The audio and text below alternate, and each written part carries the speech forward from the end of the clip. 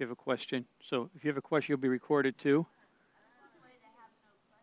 Yes, it's not a bad idea. It's just, yeah, not a bad idea. Yeah, I know.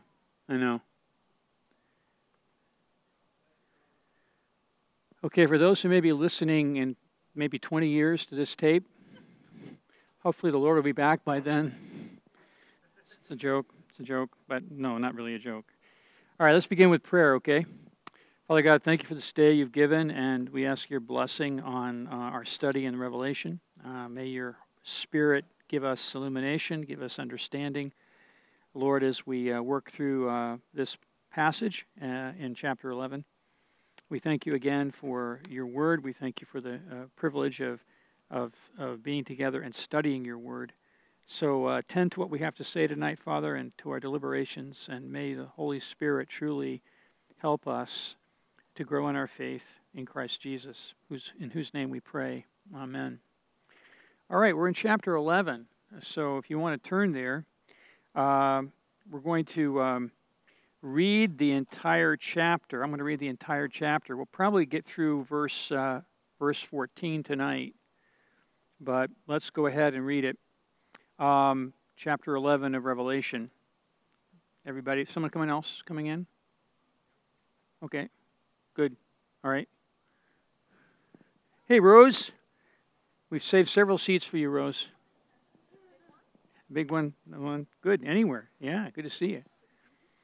We're just started reading chapter 11 of Revelation, so I'm just going to pick up there in verse 1. Let you get there, dear.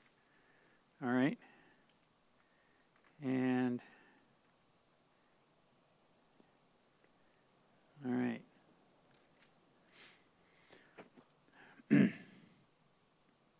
Okay, then I was given a measuring rod like a staff, and I was told, rise and measure the temple of God and the altar and those who worship there. But do not measure the court outside the temple. Leave that out, for it is given over to the nations, and they will trample the holy city for 42 months.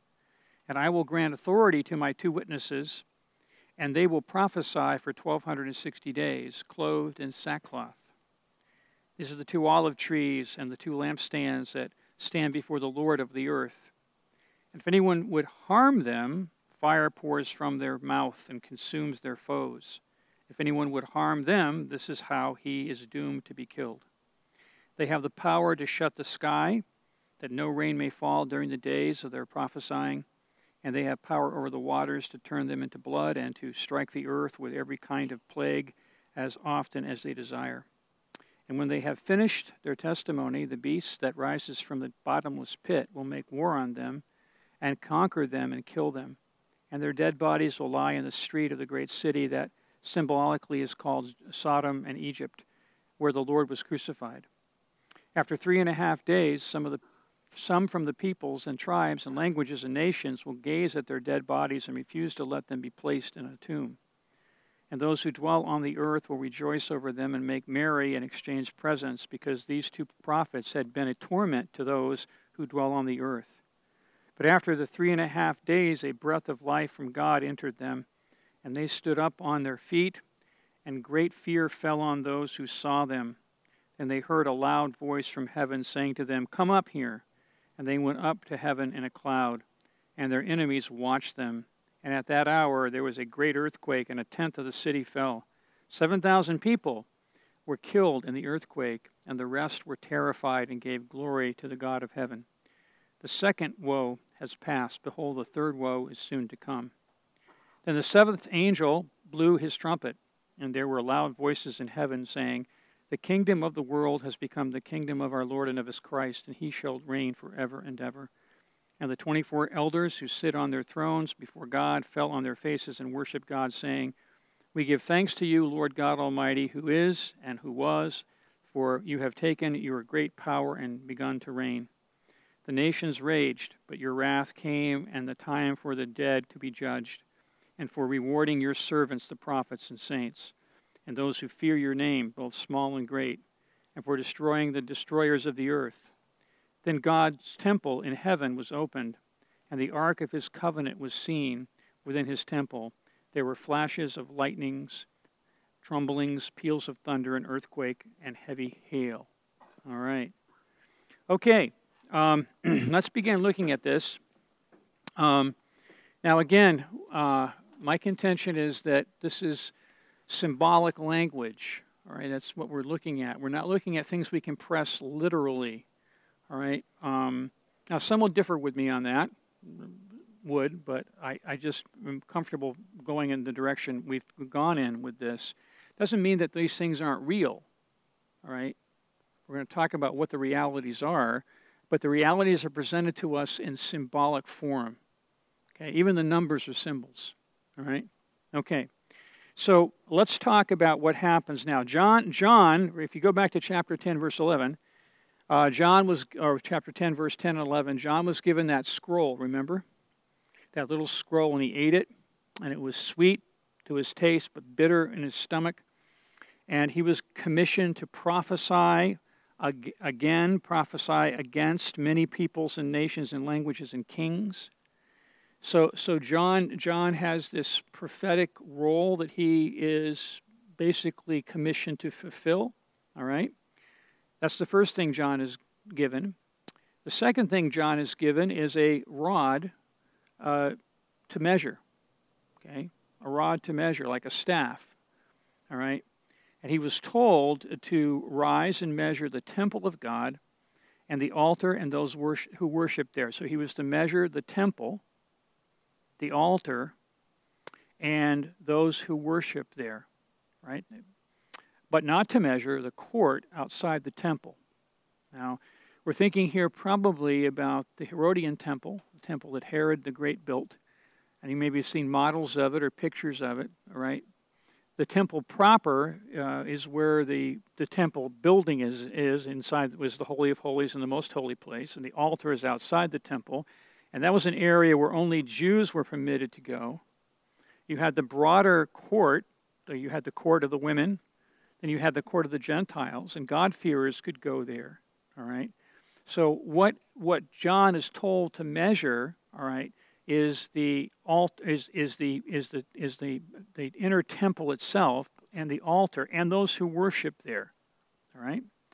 So we have if you again the prophet Ezekiel in chapters 40 through 48 of Ezekiel sees a vision of a man who comes with a measuring rod, and he's measuring the temple too.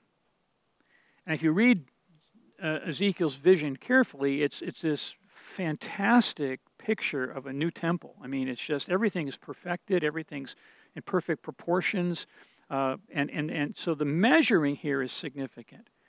The measuring of the sanctuary, okay, the counting of the worshipers, and the measuring of the altar, and the exclusion of the outer courts. Okay, note what it says here again. And in the outer courts, it is given over to the nations, and they will trample the holy city again for 42 months. I will contend, as we go through the lesson tonight, that what we have here is a picture of the church of Jesus Christ. A picture of the church during that same time frame, okay, that we've seen the 6 trumpets cover. Okay, now we're not looking at the effects of God's judgment on the world. We're looking at what has the church been doing during this same time period. Okay, what has the church been doing? And notice the measuring indicates a kind of preservation, a keeping, a protection. Okay, so the church is going to be in some sense preserved. All right, preserved. But notice the outer court of the temple. So the temple represents the church. It's a symbol of the church, the people of God, the new covenant people of God.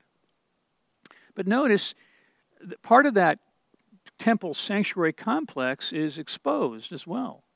Not all of it is exposed, okay? So the church is in some sense preserved, but in another sense, the church is exposed to grave hostility from the nations, from the peoples of the earth, which is a symbol, again, of unbelievers. Right? So we're talking about the church in a broad theological, pictorial way, right? So the idea that the Gentiles will trample down the holy city, okay, note with that, is a way of describing the truth that the church will be assaulted throughout that same period of time, okay, because of its witness. All right? You get the picture? So let's talk about what he means when he says they will trample down the holy city. I think, again, the temple, the holy city here are one and the same. We know that because in the end of the book of Revelation, we have the New Jerusalem coming down from heaven, the holy city. It represents the people of God. So the holy city in Revelation stands often, always, for the New Jerusalem, the bride of the Lamb, the church. So a way of describing the church.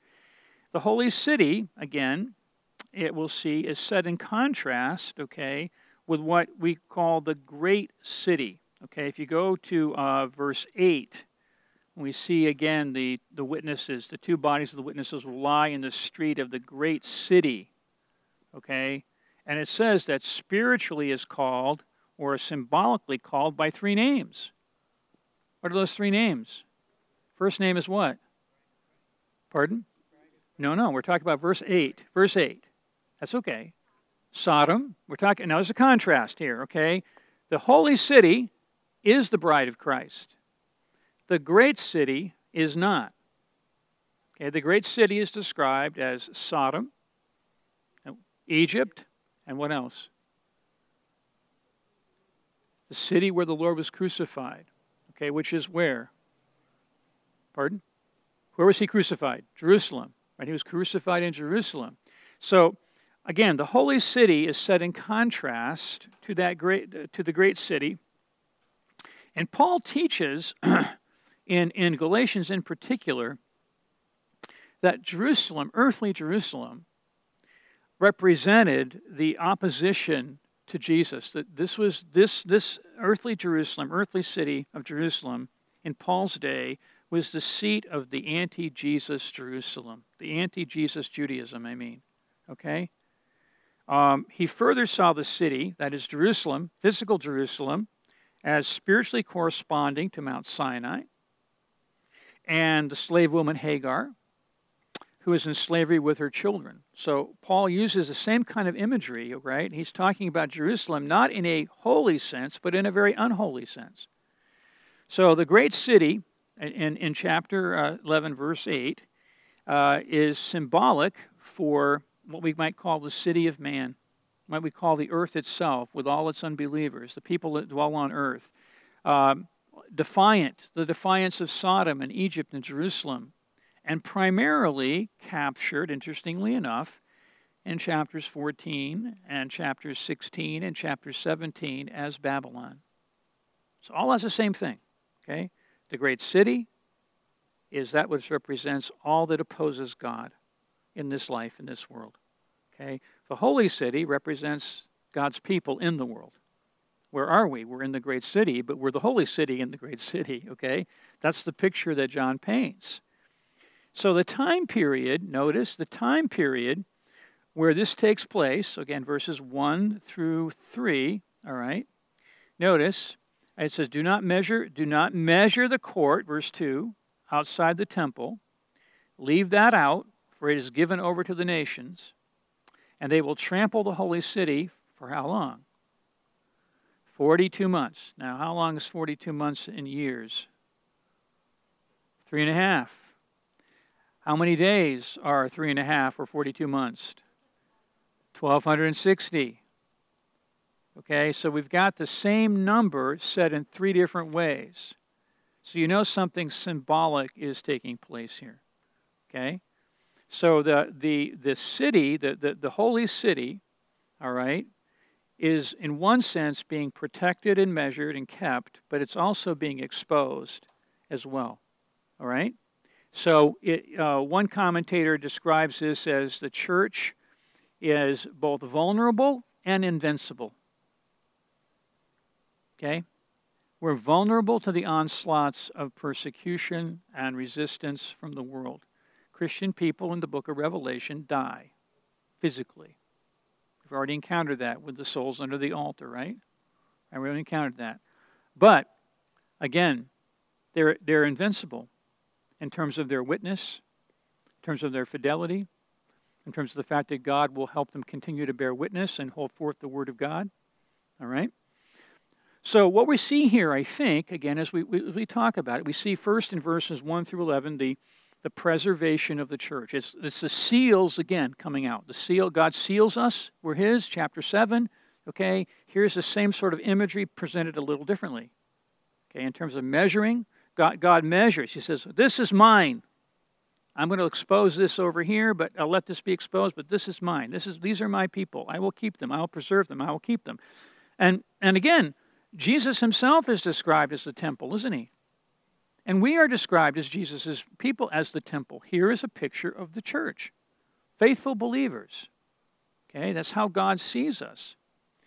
So, so we're not talking about the literal temple in Jerusalem. We're talking, now what's the reality that this image portrays?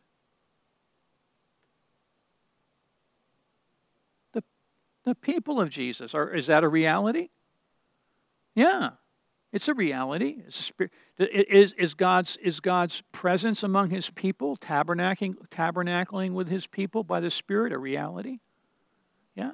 Is God's promise to preserve and protect His people a reality? Those are all realities. Those aren't made-up things. But how are they being described, depicted, symbolically? Okay? Because we get into all kinds of trouble, I think, if we press it literally. All right? We do. Okay? And some interpreters have. Okay? So this time frame is also symbolic. Again, it's equivalent. They're all equivalent. 3.5 years, 42 months, 1,260 days. They describe that same time frame. Again, it's mentioned later on in chapter 12. We're going to encounter another picture of the church or of the covenant community with the woman who gives birth to the Messiah.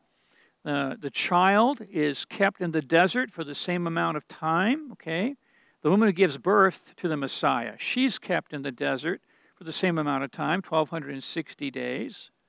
Again, the woman is depicted, another picture of flying, being like on eagle's wings, and she flies to the desert, and she remains there 3.5 years, out of the serpent's reach. The picture in chapter 12 is the woman's about to give birth, and we see the red dragon coming up, right, to devour her child. Okay, and the child is brought up, taken up, and then the devil turns his attention to the woman, and she's protected for 3.5 years. Then the beast rises out of the sea, and the great red dragon is able to exercise a blasphemous authority for 42 months. So we have the beast operating for the same amount of time. So here the same symbolic numbers are used to describe the historical period. Now, what historical period do you think they're describing?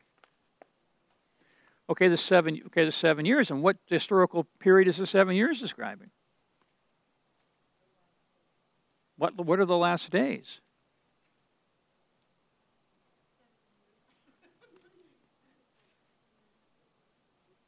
From the exaltation of Christ to the coming of Christ. The time frame of 42 months, 1,260 days, 3.5 years are symbolic of that entire time period. From the resurrection of Jesus to His second coming. Okay. Now, for example, if we argue, as we'll argue, that the child that's born and is caught up into heaven is a picture of Christ Himself, and the 3.5 years begins when He's caught up to heaven, when does it begin? At His ascension. Okay, so these cannot be pressed as literal numbers. These are symbolic numbers. Okay, of the same time period, of the same time frame. Yes, Elaine.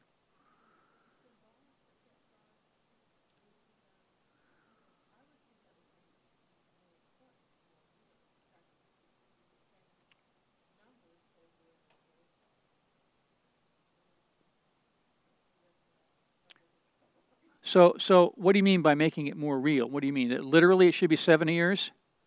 Yeah, see, I think that's where we've got to be careful, all right, in looking at these numbers in particular, because the time frame in which the numbers are given to us, all right, describe events that I think take place throughout the history of the church, okay, throughout the history of the church, from the time of Christ's ascension to the time of his second coming. For example, we saw that the six trumpets. Okay, they cover. They're these over the bow shots of judgment, right? They're partial. They're only going to be a third of things destroyed. And we said, at any given time, these things are happening. Now, there are people who disagree with me and say, just like you say, well, no, we're talking about 7 literal years here. Okay, well, that's fine. Then if that's the case, okay, if that's the case, then it hasn't happened yet. Has it? I mean, even those people who say it's literal would say it hasn't happened yet. Okay, it hasn't happened yet. Okay, so does that mean that the book of Revelation hasn't had any significance until the 7 years start? Okay, so that would be my point. If what we're having in this book, when we're told, blessed is he who reads it, and blessed is he who obeys it, okay, it was always been intended to be read by the church and understood by the church and benefited by the church, so the church can remain faithful in its witness to Jesus Christ. For example, if the people, say in the 2nd or 3rd century, interpreted Revelation similarly to how many people interpret it today, they would say it doesn't apply to us, okay, because it hasn't happened yet. Like we're saying, it doesn't. People who hold that view are only basically interested in Revelation because they want to know when things are going to happen, rather than saying, no, things are already happening. Okay, see, I would argue that this book is given to us, as I said, as a special ops manual to help us understand how to do spiritual warfare now. It can't be just simply pushed into the future. It's now. Now, does it not have any reference to the future? Of course it does. But it also has reference to the present, between the time between Christ's 2 comings. Okay, we have what we have, and remember the argument that we made is that in the letters that are written to the churches, right? The letters are written to the churches. What we find those churches facing in the letters are the same things that are beginning to be expounded throughout the rest of the book of Revelation. All right. Now, I'm not saying that in the end, to the end of the end, okay, that these things won't be present up to the time of Christ's second coming. That'll happen, but they're happening now. Okay, and I would argue again as we look at this particular passage that it does speak of a time future to us. Okay, if you bear with me, I'll show you when that is. But so there are things in the book that do speak of things that have not yet happened. All right, I don't doubt that. But that doesn't mean everything in the book has not yet happened. Okay, so we've got to look at the book, I think, as helping us. But for example, this chapter just tells us, I think, that as the Church of Jesus Christ, God is going to preserve us, all right, and keep us, but we're also going to be opened and exposed to persecution and to resistance, all right? But our main task is to bear witness to Christ. We'll see that in a minute, okay? So verses 1 through 4 talk about the preservation of God over his people. Now we move into chapter, and we move a little further, okay, into it, in verse 4, okay, or verse 3, we come across these interesting characters, these 2 witnesses, all right? And I will grant authority to my 2 witnesses, and they will prophesy for 1,260 days. All right? Now that's the same time period that God's people are kept, 42 months. Okay, it's the same time period that the other picture of God's people, that woman, that covenant community that gives birth to the Messiah, this God's faithful people, isn't Mary so much as that Jesus comes from the faithful line of David, okay? He's born from the faithful line of God's people, because God has always had a people, and when he's raised after his death and raised, and the devil can't get to him, okay, she flees into the wilderness for the same amount of time. So it's the same picture, I would argue. So let's go on. 1200 and the verse 4. Verse 3, and I will grant authority to my 2 witnesses, and they will prophesy for 1,260 days clothed in sackcloth. All right, now, I would say again that these 2 witnesses are another picture of the church.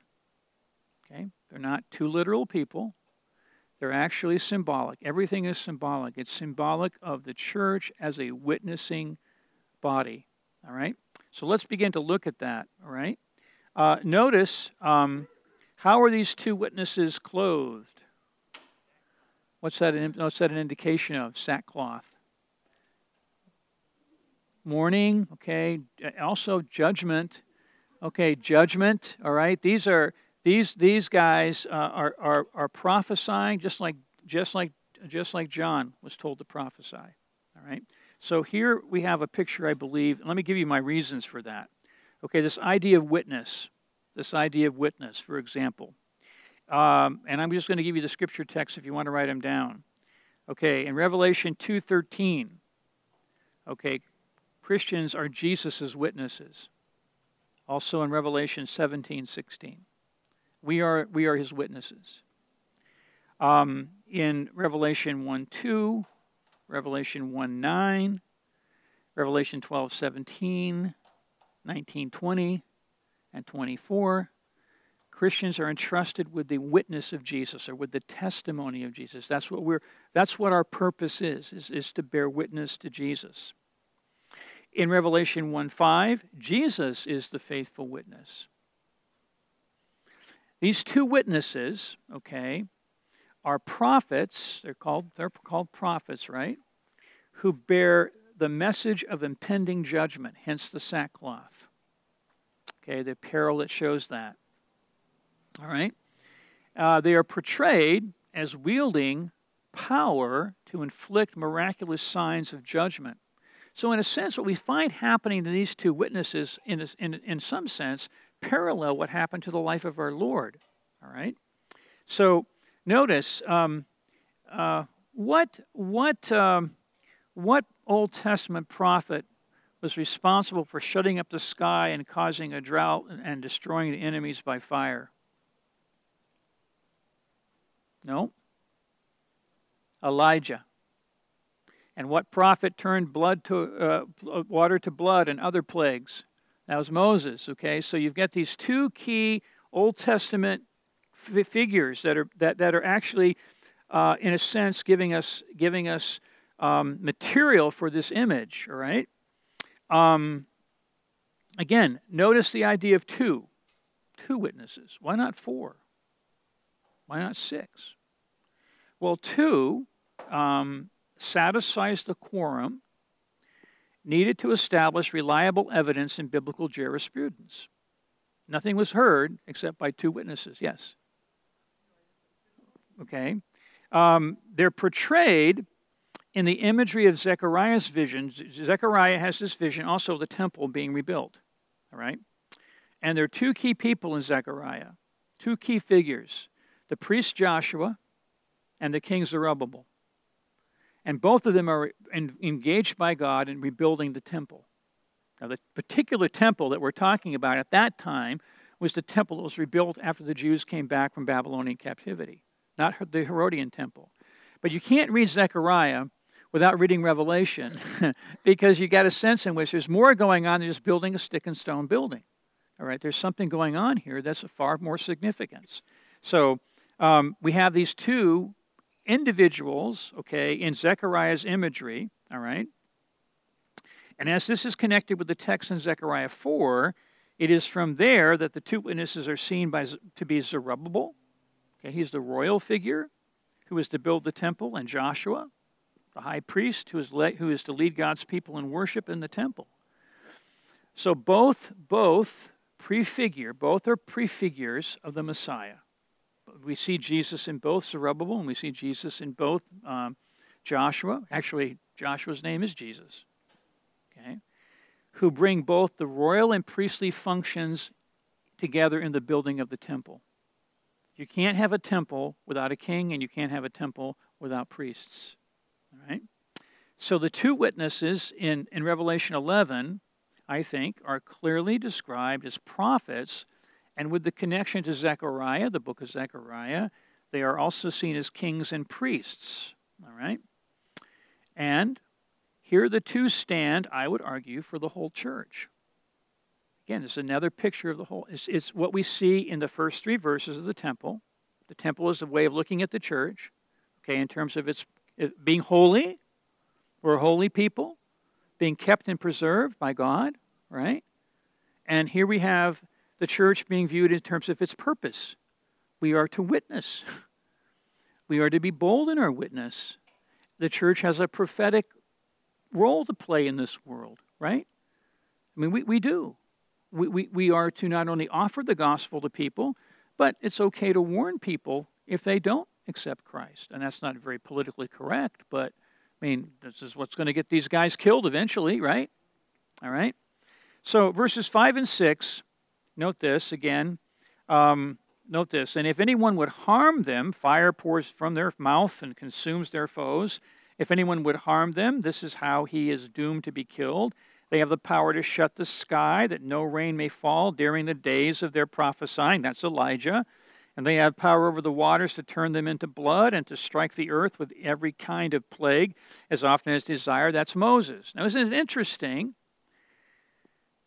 that the particular things that are described in terms of their capability are also given in the 6 trumpets? Same kinds of things happen with those 6 trumpets that supposedly these 2 witnesses have the power to inflict upon the nations, okay, upon unbelievers. Now, when it says if anyone tries to harm them, okay, we've got to be careful here, because if this is the picture of the church, those who were sealed, those who were measured, those who were called to bear witness, all right, we know that the harm is not it's not that they cannot be harmed physically, right?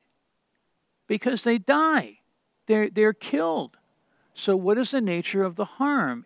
What is the devil's schema? What is his method with God's people? He wants to shut us down. He wants to silence our witness by eroding our faith so that we are not influential in our testimony. Makes us completely ineffective, right? That's what he wants, okay? And one of the ways he does that is to try to intimidate through persecution, all right?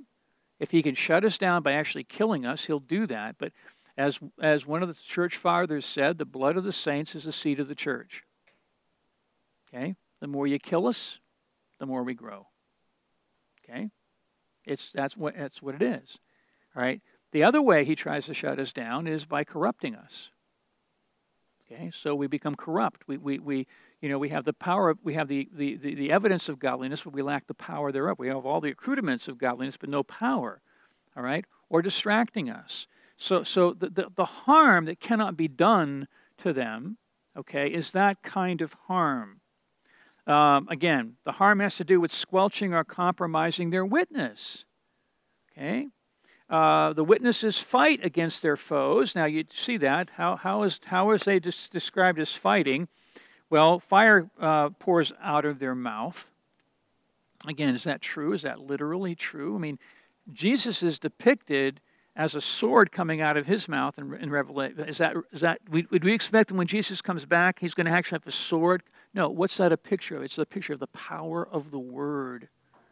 The power of the Word. So how do these 2 witnesses, i.e. the church, okay, how do we defend ourselves? How do we go on the offensive?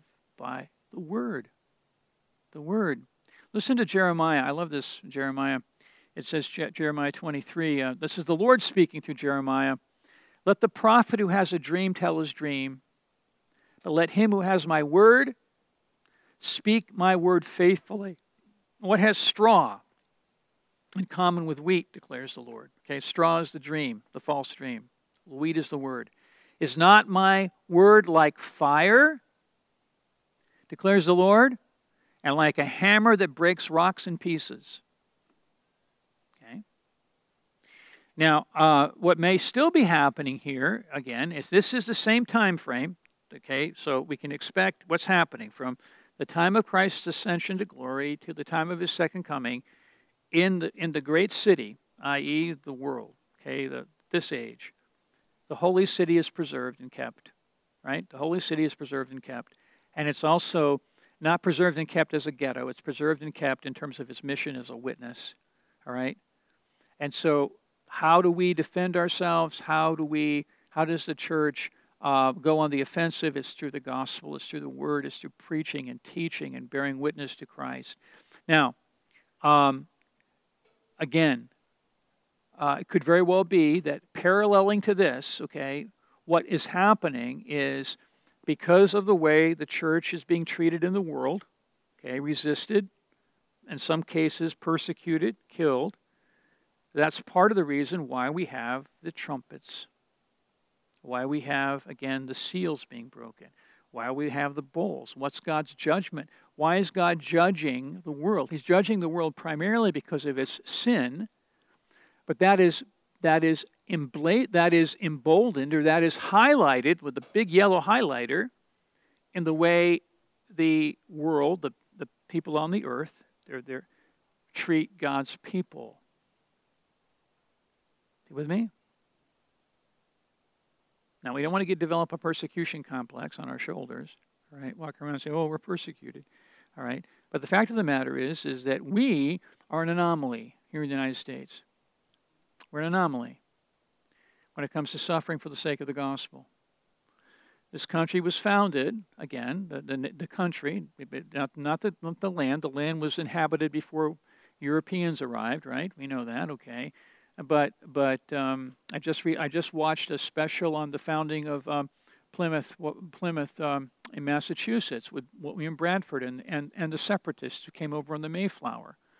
They were serious about establishing a community of saints in this world that would be preserved and kept and holy.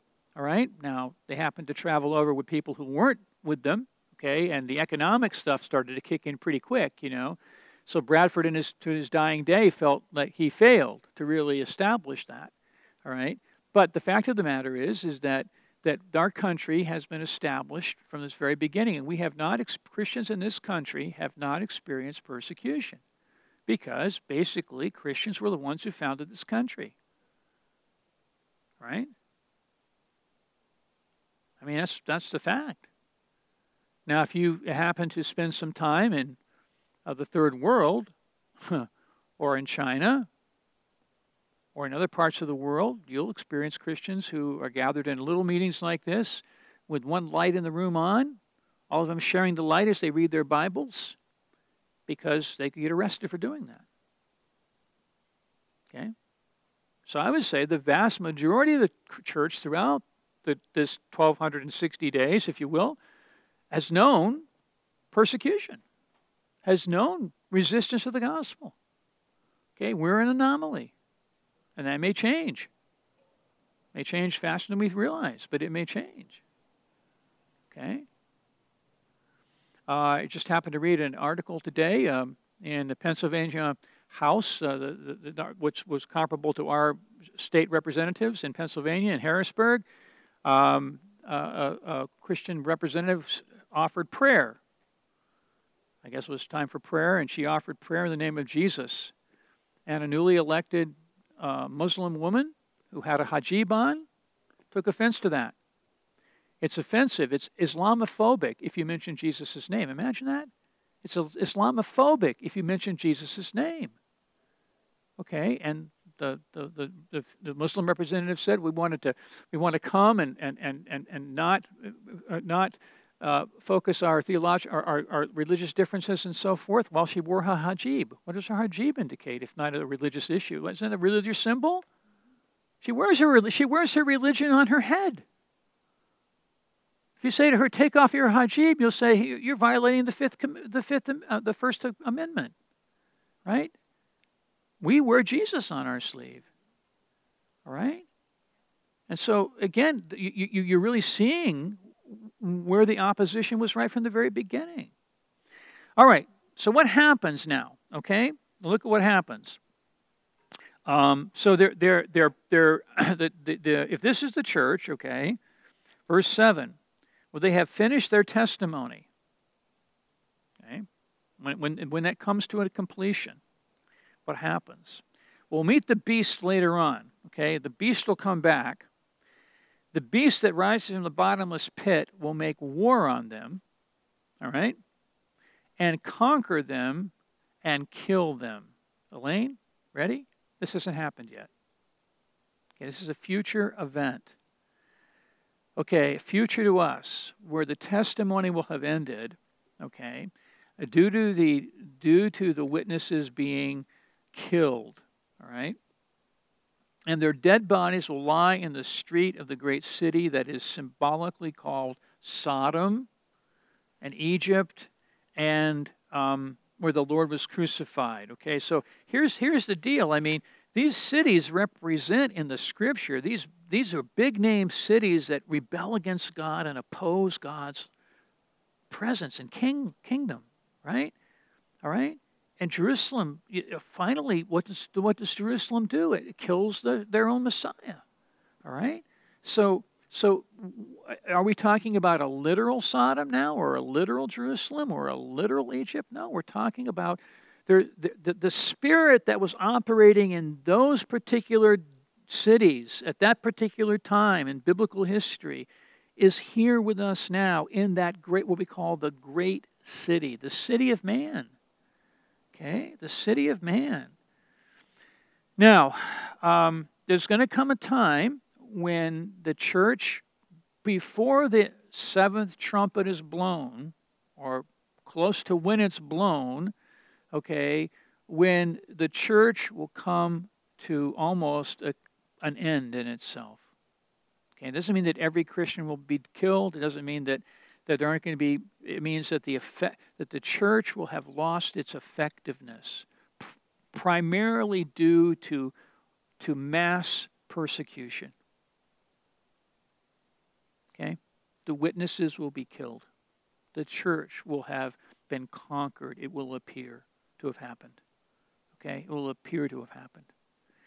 Now look at verse 9. For 3.5 days, just for 3.5 days, a short time. Now this is symbolic too. But notice, where do we run across close to 3 days in other places in Scripture? Yeah, he's in the grave. So there's this kind of parallelism going on, all right? So for 3.5 days, some from the peoples and tribes and languages and nations, okay, gaze at their dead bodies.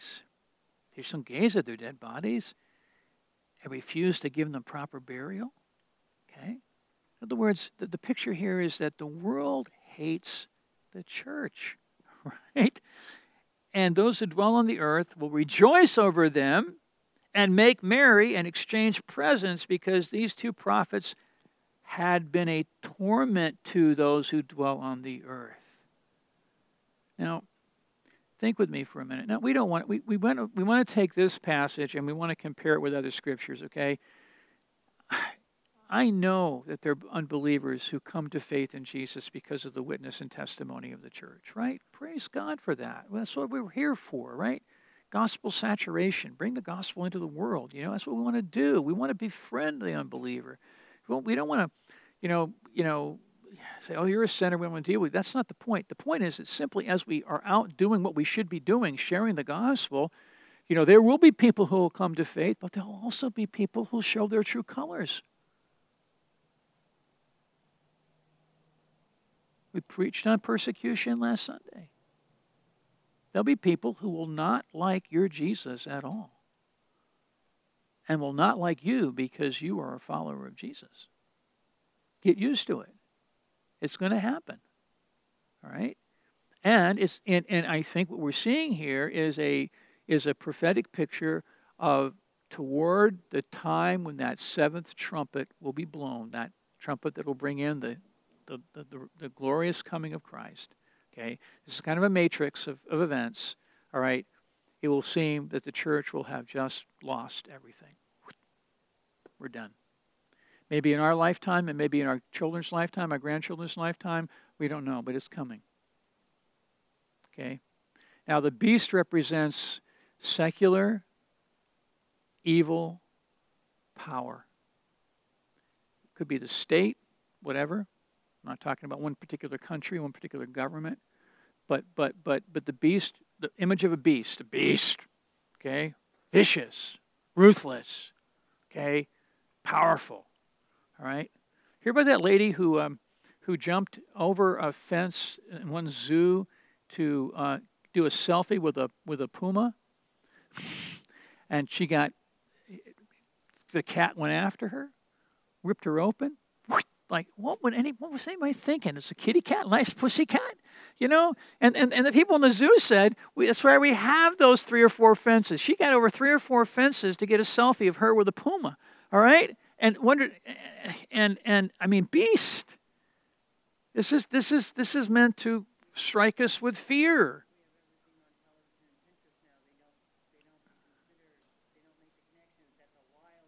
It's a wild thing, right? It's right there. It's a nice petty thing.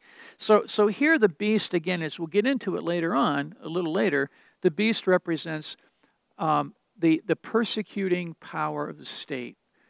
What persecuting power did John know? What came from the state? Rome. Rome hasn't been the only persecuting power. All right?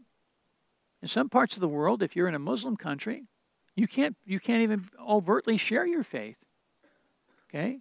You're in certain secular China right now. I mean, the church is growing in spite of that, but the Chinese government is kind of cracking down on it more and more. All right? So it would appear to me there's coming a day when that will happen. Okay? We can expect it, but it's going to be close to the time of Christ's coming, because it's only going to be for 3.5 days. All right? A short period of time. And then what happens? Well, resurrection. Look at this, verse 11. But after 3.5 days, right, a breath of life from God will come into them, right? And they stood up on their feet, and great fear fell on those who saw them. Okay, great fear fell on those who saw them. Then they heard a loud voice from heaven saying to them, "Come up here." Okay? And they went up into heaven in a cloud, and their enemies watched them. Right? And at that hour there was a great earthquake, and 1/10 of the city fell. 1/10 of the city fell. And let me get back to where I want to be in my notes, or I'm going to really be messed up. 1/10 of a city fell. And again, 7,000 people were killed in the earthquake, and the rest were terrified and gave glory to the God of heaven. Well, let's look at this. Okay, again, everything so far has been symbolic, right? I mean, the realities that are being depicted, but they're being depicted in imagery and symbols. Same here. All right, we've got to hold it there, but let's try to weed it out a little bit. All right. The next event that happens, so let's note this, okay? Verse 14, the second woe has passed, okay? Everything from chapter 10 through 11 is that second woe.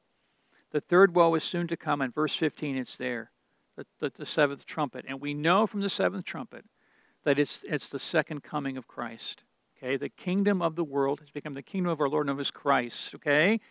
And note, you have taken, in verse 17, for you have taken your great power and begun to reign. All right? So there's this matrix of events toward the very end, toward the time when what we would call the seventh trumpet is going to be blown. We can expect, again, the church to be overrun and almost completely put out of commission. All right? Toward the end. But only for a short period of time, and then there's going to be a very obvious, wonderful event called the resurrection. All right? And at the time of the resurrection, okay, God will begin to finally bring judgment on this planet, on this world. All right? And again, notice the fear falls on people. Okay. So this is not going to be a secret event. Okay? It's going to be a very visible event, isn't it? The world will see it. All right. But notice, let's talk about the 7,000, the tenth of the city and the 7,000. Again, these are Old Testament um, thoughts as well. 1/10 and 7,000 are Old Testament references to the faithful remnant of believers. Now follow me here, okay? Who resist the pressures of persecution and compromise, who remain faithful to the Lord. Okay, Elijah, I'm the only one, Lord. 7,000 of them bow the knee to Baal. Okay, what Revelation does, okay, what God does, is He takes these numbers that would indicate His preservation of the faithful, and He turns them on their head. The 7,000 represent the beginnings of the ultimate judgment on the lost. Okay, and this is kind of like not the remnant of the saved, but the remnant of the lost that precede the final destruction of all the lost. Here, 1/10 of the great city and 7,000 of its inhabitants are simply the first installment of the judgment. The first installment of the final judgment. In other words, this severe earthquake is just a pre-trimmer of the great earthquake that's going to happen when the sixth seal was symbolized with the sixth seal and the seventh bowl. So here we have a transition point, okay, between the sixth trumpet with its interlude visions. We talked about it's like an interlude period, and the seventh trumpet that is another vision of the final judgment. So we've come up to the final judgment again, haven't we? Okay, look. Let's go to again, verse 15.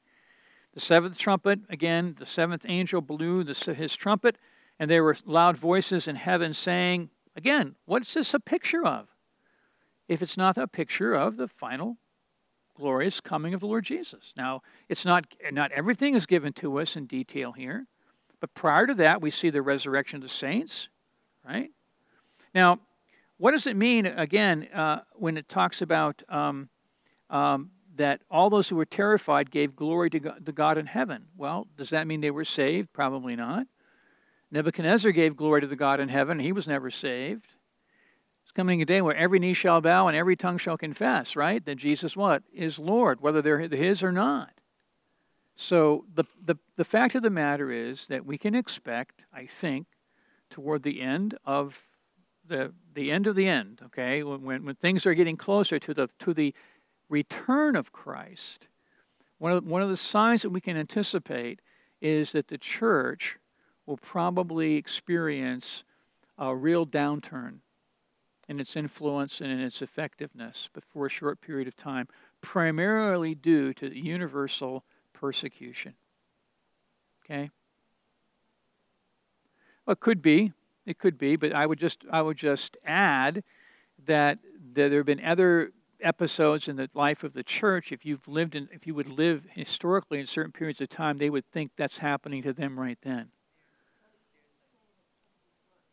Pardon? I think what's going to happen is you're going to actually see very little Christianity at all.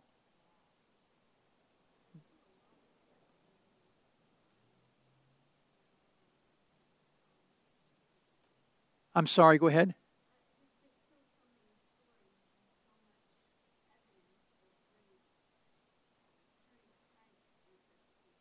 Mm-hmm.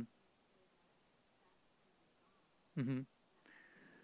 Yeah, well, Jesus does talk about that this gospel shall be preached in all the world. As things get worse and worse, it shall be preached in all the world. So we've got a lot of different things happening. I think that there's going to be certainly greater opportunity for the gospel to reach people before Christ comes back. But there's going to come a period toward the end where it would seem that the opposition to the gospel is stronger than the gospel itself. Okay, where there's going to be, it's not going to be just, it's going to be almost like a silence. It's going to be like a death. Okay, like a death.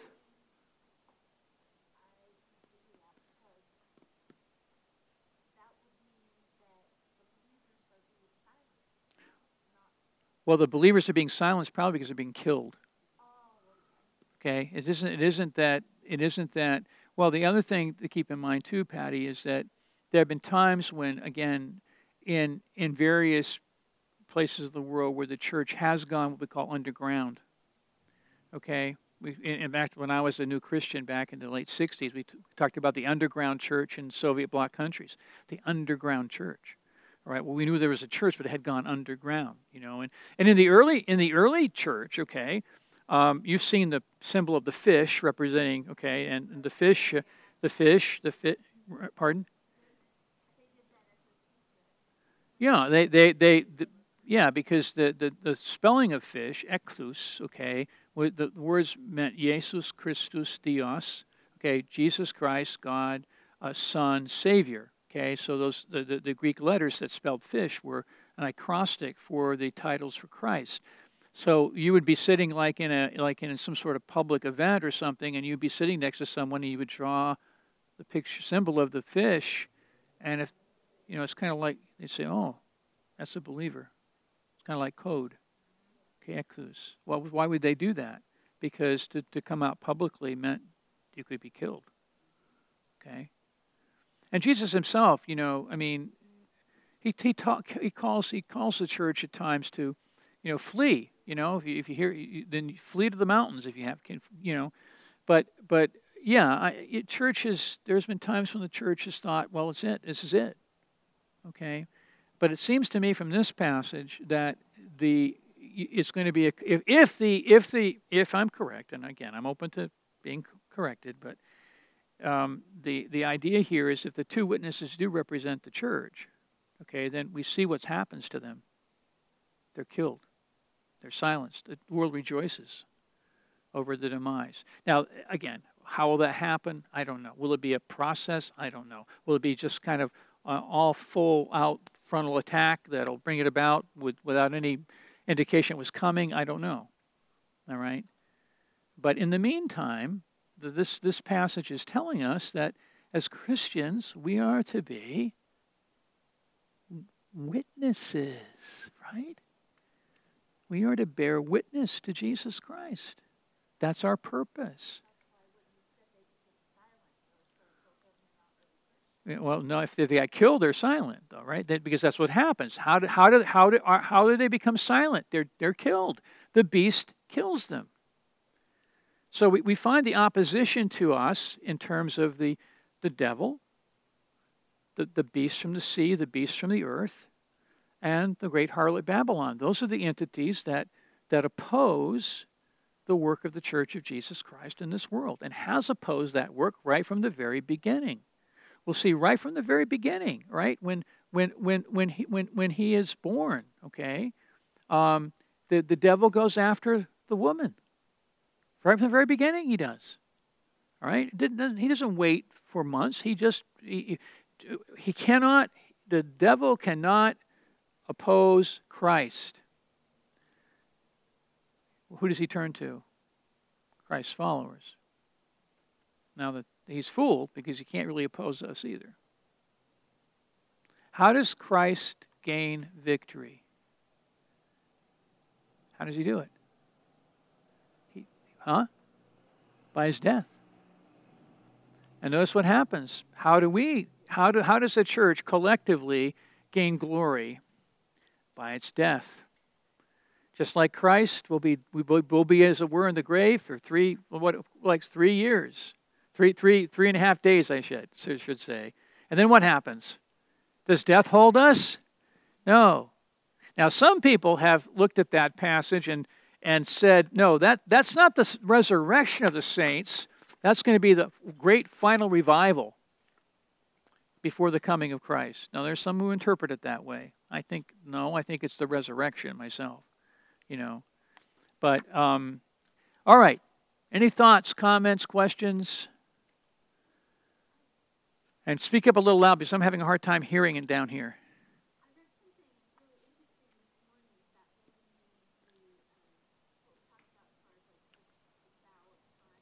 Yeah.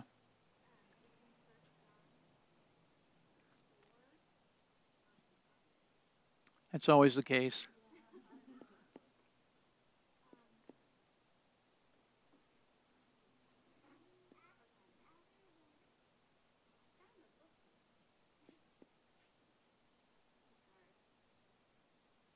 What was the gist of what you read?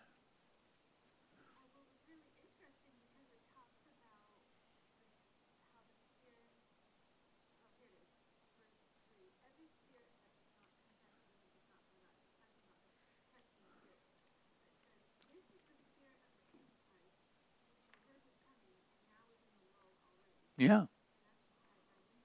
Right. Right.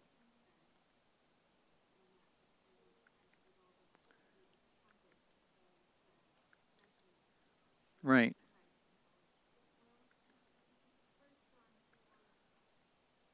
Yeah. Yeah. So the spirit of the Antichrist has been with us right from the very beginning. Now, it could very well be, again, as we see, the beast here represents the Antichrist in its, most vicious and most extreme form, and that's yet to happen. That's one of those things I would say hasn't happened yet. All right, but what's happening now? Well, the two witnesses are operating. Okay, as a matter of fact, I think. Let me look at something real quick. Hold on just a second. Let me look at this. Let me look here. Okay, hold on a minute. Let me just do something real quick.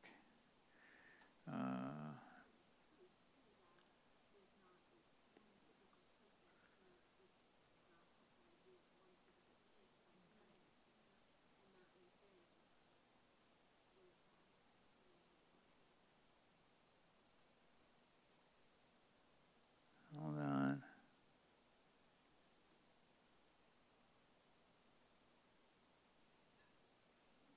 Go back here just a minute.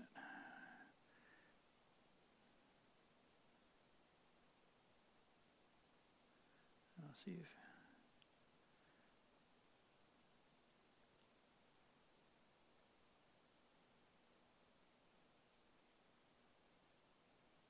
Yeah. Notice in verse 8 where it says, and their bodies. Verse 8 of chapter 11. Is to say their bodies. Literally, it means their body, one. Their body. Okay, now how can two have one body? Well, it's a symbol again. I mean, you're talking about something that is greater than the two. Okay, it's what the two represent. All right. Now, let me just make this last proviso in a comment. Okay, these are my views. All right. Feel free to question me, and also, there are other folk that would say it differently. And we've talked about the 4 different schools, right? Again, and maybe maybe you lean in another direction, which is fine. I just personally think that if you say everything is yet to happen and everything is taken, quote unquote, literally, I mean, we're going to actually have 2 guys who are going to be standing in the literal Jerusalem, and they're going to be actually preaching for 42 months, all right? And then this actual beast is going to rise up from the pit and kill them, all right? Okay, but, all right. But to me, it's a different perspective if we say these are symbols that represent realities, and you're looking and say, well, how does the rest of the Bible interpret this? What's the temple? Jesus said, "I am the temple. Destroy this body," and they took him literally, and they said, in other words, it took Herod 40 years, and you're going to just raise your body, and so that sort of thing. It happens all the time in Scripture. It's always, So what are the allusions? What's the theological meaning behind this? Now the 42 months goes back to Daniel. That book needs to be understood in light of this, and I think Daniel's just giving us, from Daniel's perspective, before the return of the Jews to the Holy Land. From Daniel's perspective, Daniel's looking into the future that begins with the coming of Christ. Okay, and Daniel's told to seal things up, right? And John's told to unseal them, right? So that's why I go the way I go, partly. Okay? All right, you guys have been very good. Okay? Better down here than upstairs? A little more cozy? Yeah?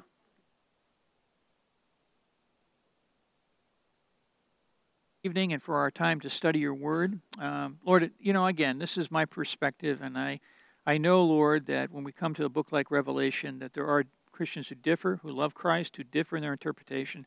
And so, Lord, I just pray that my brothers and sisters would be open to, learning themselves. And, Lord, I've done my best in my perspective to present this passage, but Lord, I know there's a lot to it that I don't know. I'll be the first to confess that. So dismiss us now. Go with us this evening in Jesus' name. Amen.